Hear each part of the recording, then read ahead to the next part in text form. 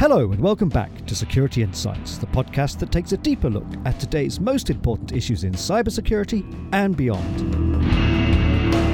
I'm Stephen Pritchard, editor and presenter. Over the last few years, we've seen a steady growth in nation-state cyber attacks. Increasingly, these attacks are targeting commercial organisations for intelligence, intellectual property, or simply to gain leverage. Or, even if there is no specific hostile intent, businesses and public sector bodies risk being caught in the spillover from attacks aimed elsewhere. So how then can organisations defend themselves against an attacker with all the resources of a nation-state behind them? Rafe Pilling is Principal Security Researcher at Secureworks Counter-Threat Unit and their technical lead for hostile state actors and APTs. His current focus is on Iran and Middle Eastern threats, and these, he suggests, have their own way of operating and pose their own specific risks. First, though, I asked him what motivates nation-states to carry out cyber attacks. If anything, the intent of these operations is kind of what distinguishes them from e-crime sort of attacks, which are generally speaking financially motivated. On the nation-state side, the motivations are in many ways the very same things that has always prompted spying and other kind of defense-related acts. So at a basic level, it's espionage of one form or another. It's finding out what the adversary is doing. What are their plans in terms of potentially presenting a risk to you? What are their plans in terms of defense? You know, how do your capabilities stack up against theirs? We also see motivations of technology and an intellectual property acquisition from certain nations. That's a big driver for their sort of offensive programs. And then you can move into some of the more disruptive or destructive acts where computer systems can be used to at a minimum, kind of you disrupt data, either render it inaccessible through things like cryptography, wipe it with a data wiper, or in some relatively rare cases, even use computers to sort of have a physical effect. And we've seen, instances where obviously computer viruses and cyber attacks have been used to disrupt uranium enrichment facilities or disrupt railway scheduling and service provision, or even sort of disrupting steel factories, steel mills that will either cause the steel production facilities to freeze up or empty sort of hot molten metal all over a facility. So a whole range of different intents seen from different nation states. And I think that's a big part. Being able to gauge what the intent is from a cyber intrusion is, I think, one of the key areas that we focus on in sort of the hostile state actor or the APT research team, helping our customers understand the intent of a threat actor in their environment and what the risk is to their environment, and how that risk changes over the course of the intrusion is really important. So in practice, do you separate out conventional espionage, whether that's industrial espionage or state enterprise espionage, where we have those very merged and woolly distinctions between state actors and non-state actors in some parts of the world, and sort of the conventional desire to intercept diplomatic and other transmissions and messages, which you'd expect states to do? We know that they've been doing that since electronic communications was in its infancy. That part of the great game. From more generalized disruption of economies and societies, which potentially some states engage in, and it's almost they want to disrupt the West because they can. So it would be different to one country's intelligence services looking at the traffic of another country's intelligence services or their military or their diplomatic corps, and it's almost a form of signaling or signposting. They're doing it because they have a capability. If they've got a capability, why not do it? Yes, I think so there's a lot to unpack there, but I guess for certain countries, it's a case of, as you say, it's an evolution of the kind of espionage landscape. Espionage is focused on where the communication channels are. It started off as, maybe horses and messengers with particular messages transferred between key sort of military facilities, became the postal service, became telegrams, telegraph services, telephones, satellite communications, and now the bulk of data is exchanged through, the cyber domain over various channels, email, messaging services, a whole range of different things these days. But yeah, the sort of transfer of cyber of communications through those packets is a key thing that many governments will want to sort of monitor and keep tabs on, particularly when it comes to sort of military, diplomatic, key economic areas. And then you do certainly have this idea that cyber presents a sort of an asymmetric capability for countries that maybe can't compete in the traditional military space in the same way. They can certainly bring their cyber capability up to a significant, fairly potent level fairly quickly in comparison to, say, their traditional military capabilities. And as you say, those capabilities can be used for a variety of sort of purposes, whether it's retaliatory or sort of retribution type acts against their usually sort of political, but in some cases kind of regional sort of military adversaries.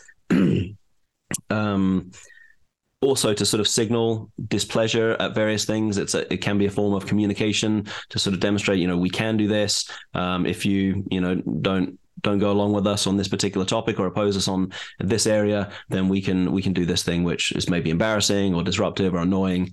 And that's certainly, I think, because a lot of the kind of law of armed conflict and those sort of agreements between nations is based around physical conflict and loss of life and risk to life, the exactly sort of where the lines are drawn in the cyber domain is less clear. And so there is this kind of idea of sort of nations figuring out, where are the red lines, in which case, the response drawn from the opposition is greater than you might expect. Can we take out a country? Sorry, can we take out a company? Can we wipe their data and disrupt them? Or what will the response be from the home nation there in terms of that? Can we rob money from banks? What would be the response there? So I think we're still in the kind of infancy and sort of figuring out what the various sort of red lines are for these acts, what are the appropriate responses, and how public those responses are, because it won't necessarily be the case that any kind of proportional response, certainly from a Western nation,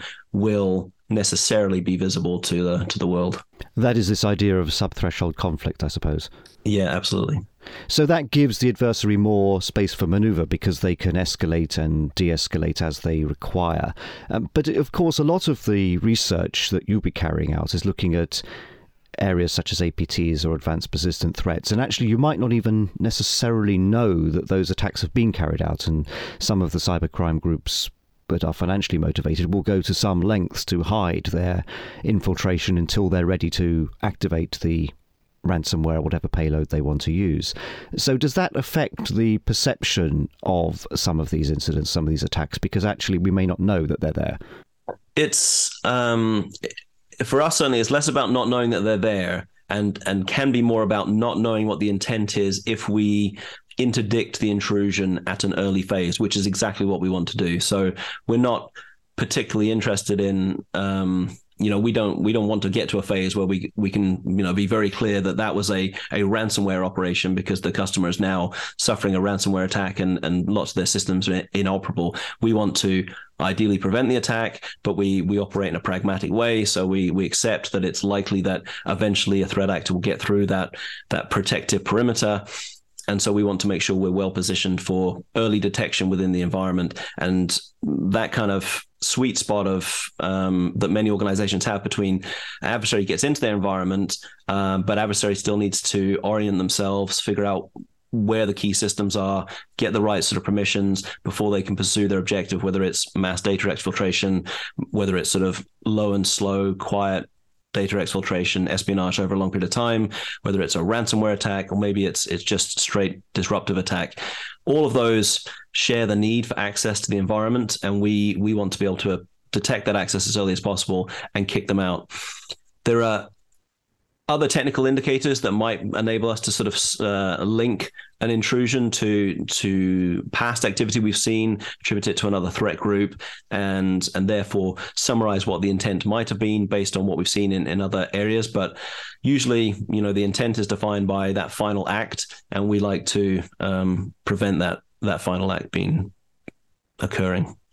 Essentially, the intelligence gathering is more likely to be at the quieter end of the spectrum, I suppose, and then the disruption, if it's politically motivated, they want to make a noise, they want to make a statement that they have capability. And to an extent, do you see that as a warning shot saying, well, if you go beyond this point in your diplomacy or even in your commercial operations, we can launch this against you and there's not a lot you can do about it?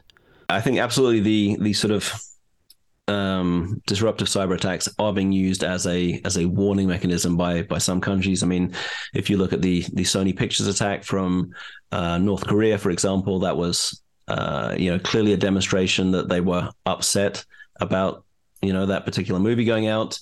They, I guess, from their perspective, see it as a great insult potentially in the sort of magnitude of blaspheming, and so they went and carried out that sort of attack. More recently, you have, for example, Iran's attacks against Albania, the various sort of hack and leak operations that have been conducted around the sort of Albanian government, and again signaling, I think, displeasure over a range of things. But one of them being the sort of presence of the MEK in Albania, and that's been a long-standing issue for them. So it's absolutely used as a sort of a political tool as part of a range of measures, diplomatic, cyber, and particularly where military, like traditional military measures, can't be used.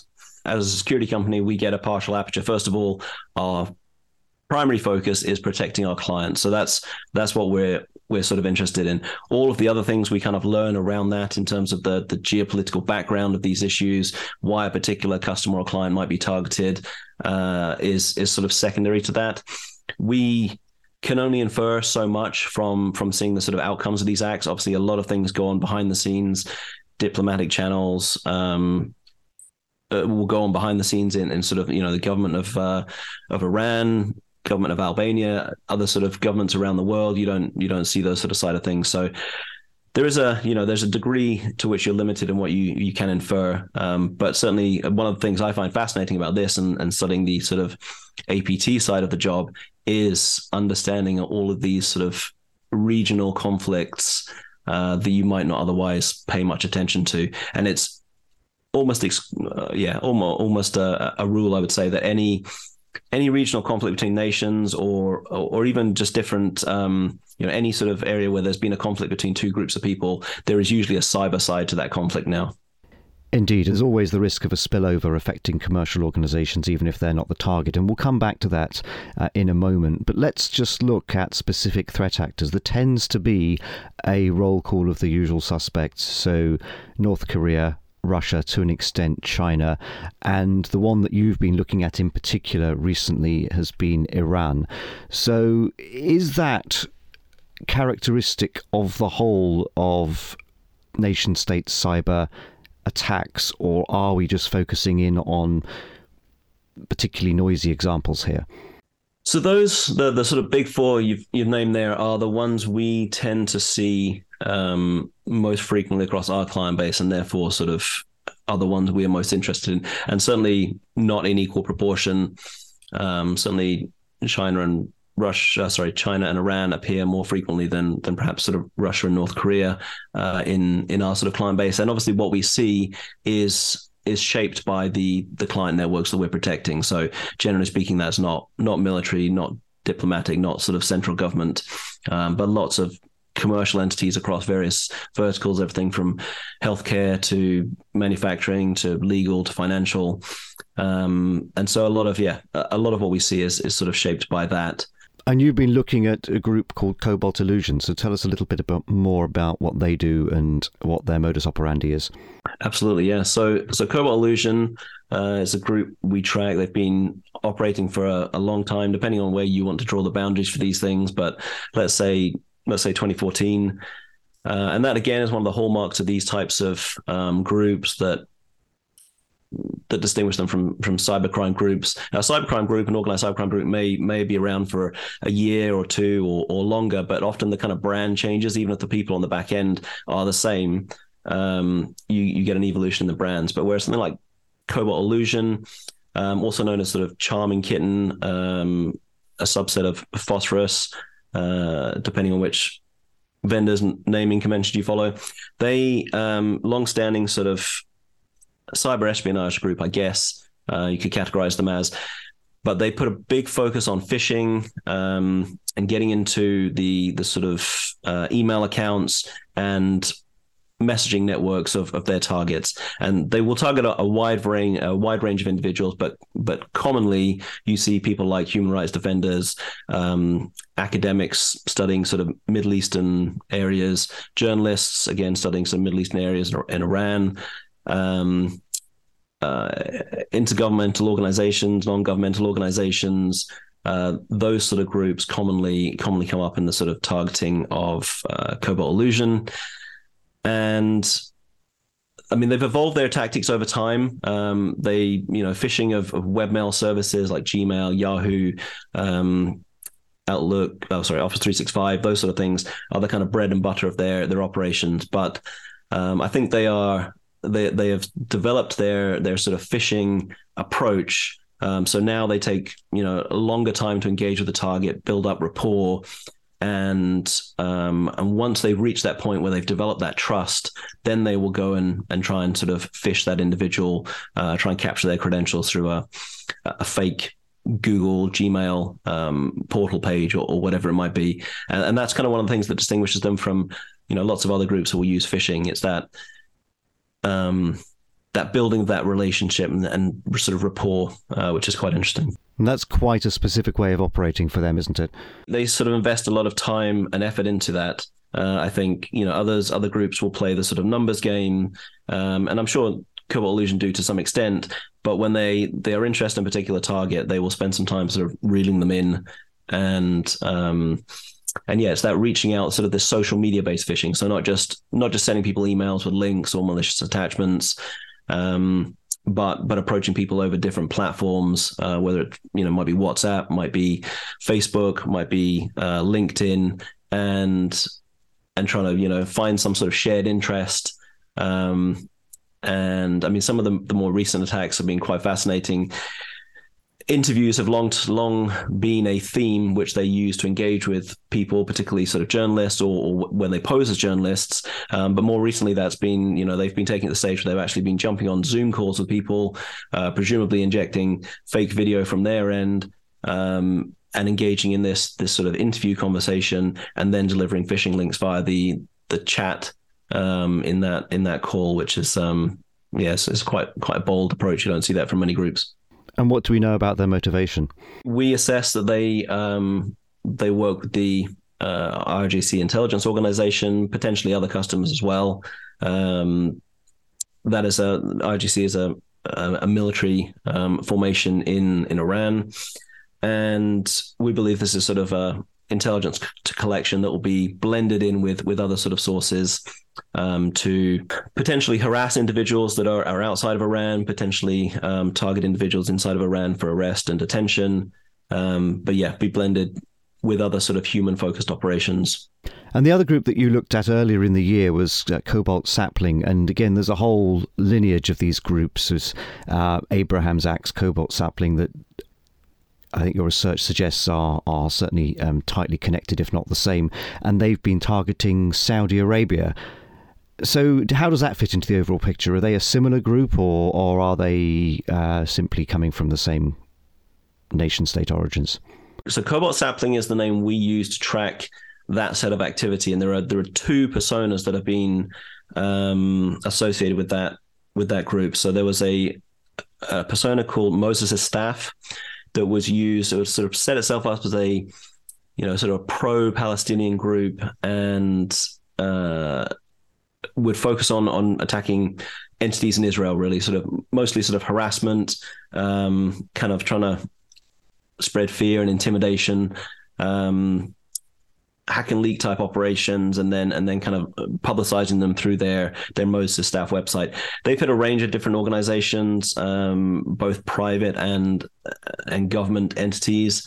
It's part of a sort of, I guess, a thing we see repeatedly with Iranian groups, where they create these sort of fake personas of various kinds. So even we think way back to like 2013 or 2012, I think, with the Shamoon attacks, they were claimed by sort of the Cutting Sword of Justice or the Arab Youth Group, two personas that I think emerged to claim responsibility for that, both of which, tie back to Iran. I think maybe the Arab Youth Group was put out there first and wasn't seen as, I don't know, convincing enough or big enough, and so they went with this Cutting Sword of Justice persona, and that has just continued through their operation. I mean, it's something you see reflected in their sort of physical world operations as well, where they act through proxies and intermediaries.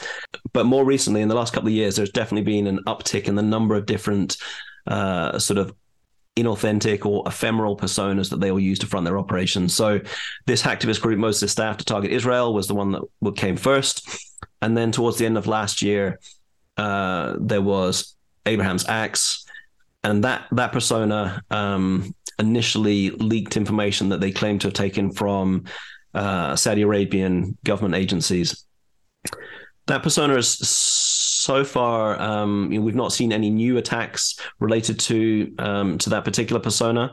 And again, in terms of what I mentioned before about these sort of cyber attacks reflecting things in the real world, we have seen recently an agreement, I think, brokered by China for Iran and Saudi Arabia to sort of reestablish a degree of diplomatic relations. So these sort of attacks, I think, it's always hard to see. You might think that would play against any sort of reaching of relations between two countries if you're going to sort of hack their government entities and leak their data online. But it's this back and forth of which we only see part of it between these sort of two countries.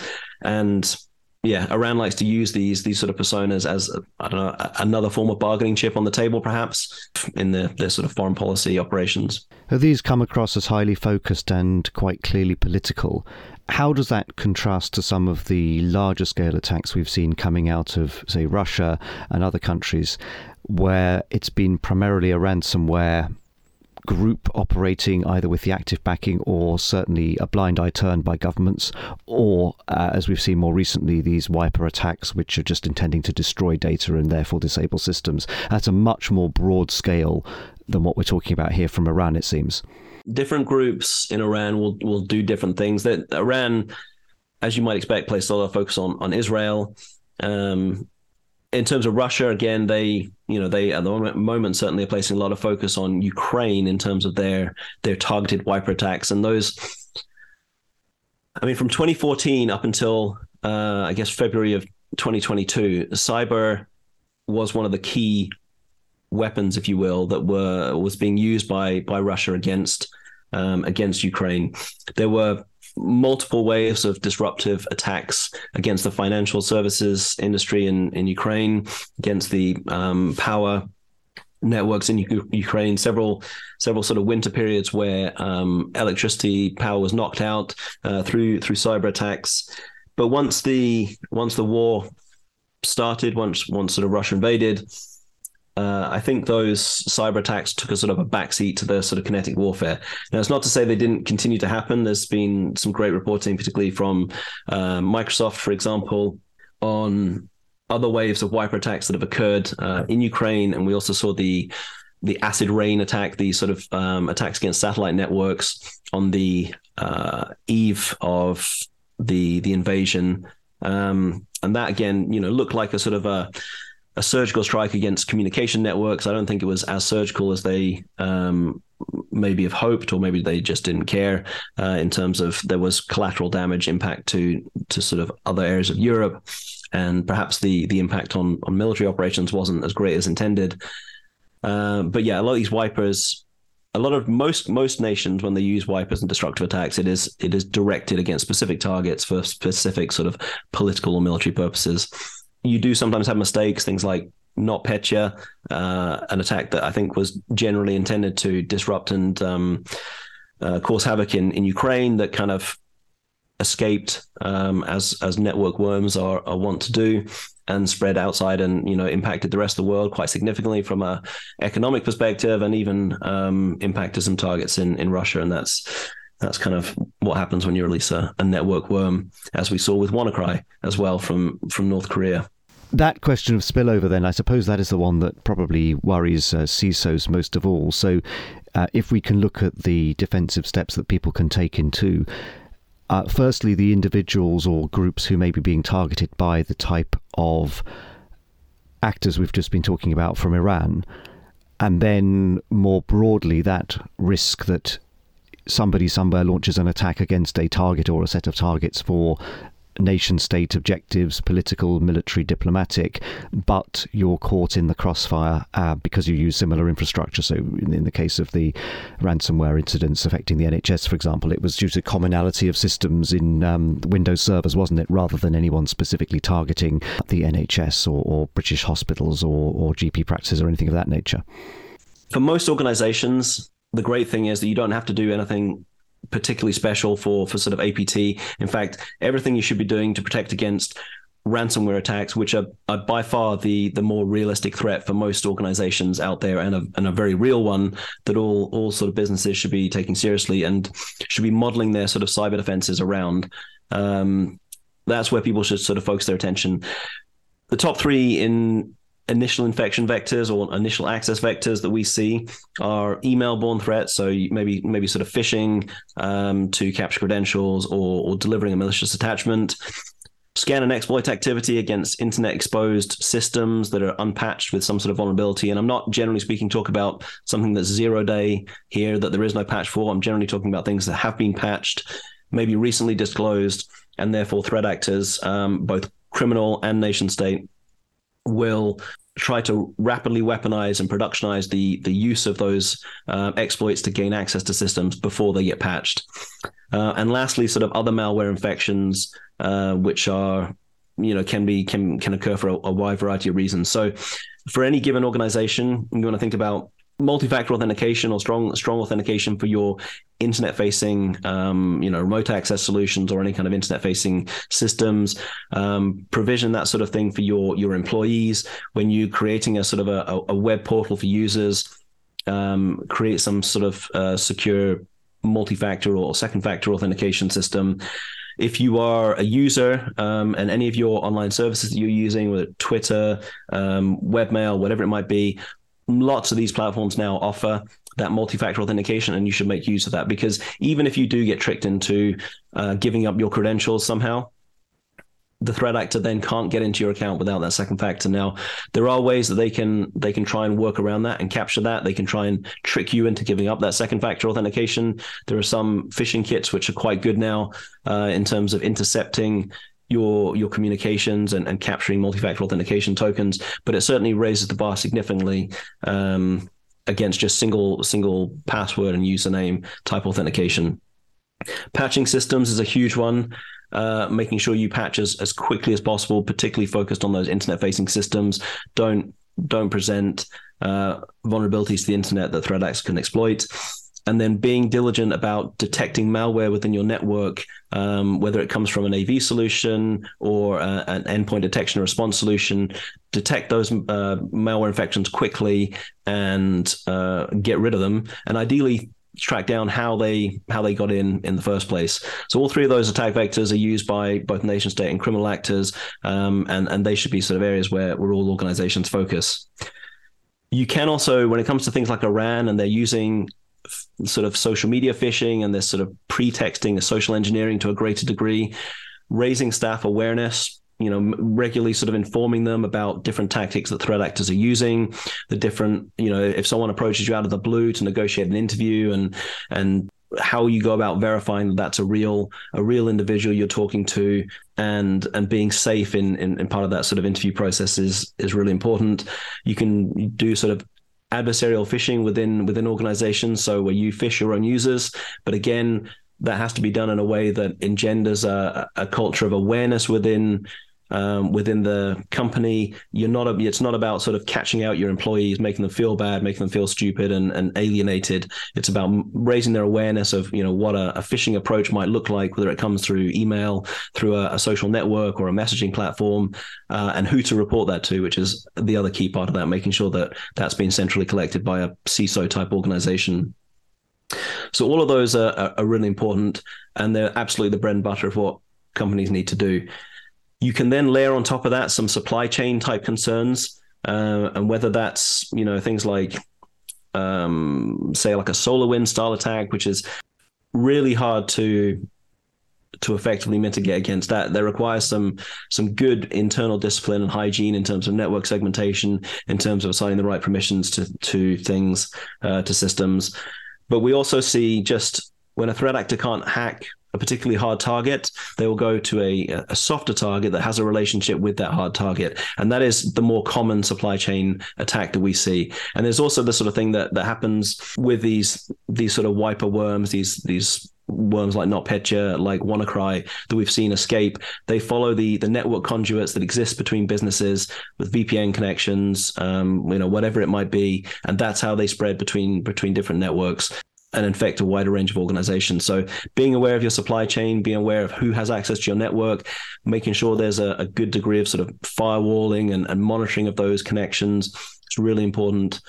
And then when it comes to your software, think about what you're importing into your software development chain. How do you trust the sort of source of those software libraries or other modules that you're importing? So we do start to see threat actors compromising software packages that are then imported into a wide range of other applications that organizations use. And so they're sort of subverting the supply chain in that way. And I think that will increasingly be a way we see threat actors getting in, compromising NPM modules or other aspects of continuous integration and continuous development pipelines.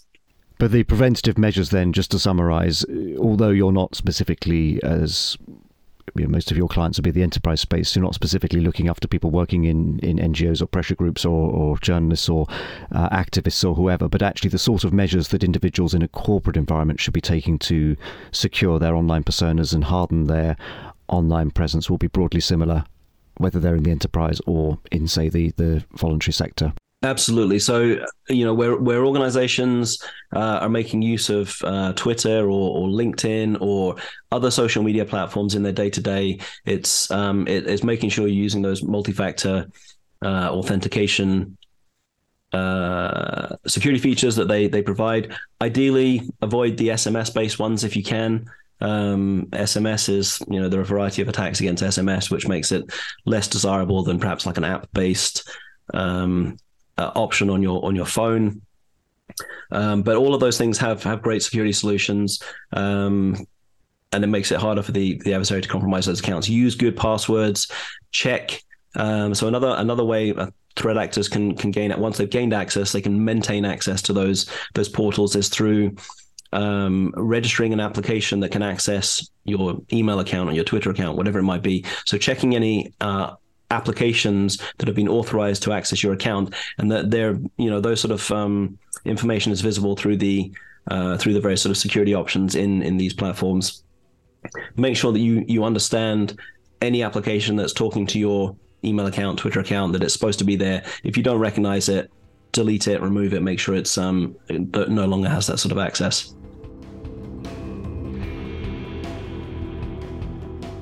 Rafe Pilling on some of the steps organisations can take that will improve their protection against ransomware and nation-state attacks, but also on the need to guard against vulnerabilities in the supply chain. That, though, is all for this episode of Security Insights. We'll be back in 2 weeks' time. Until then, you can catch up on past programmes on our website, securityinsights.co.uk, and of course on iTunes, Google Podcasts, Amazon and Spotify. Thanks again for listening.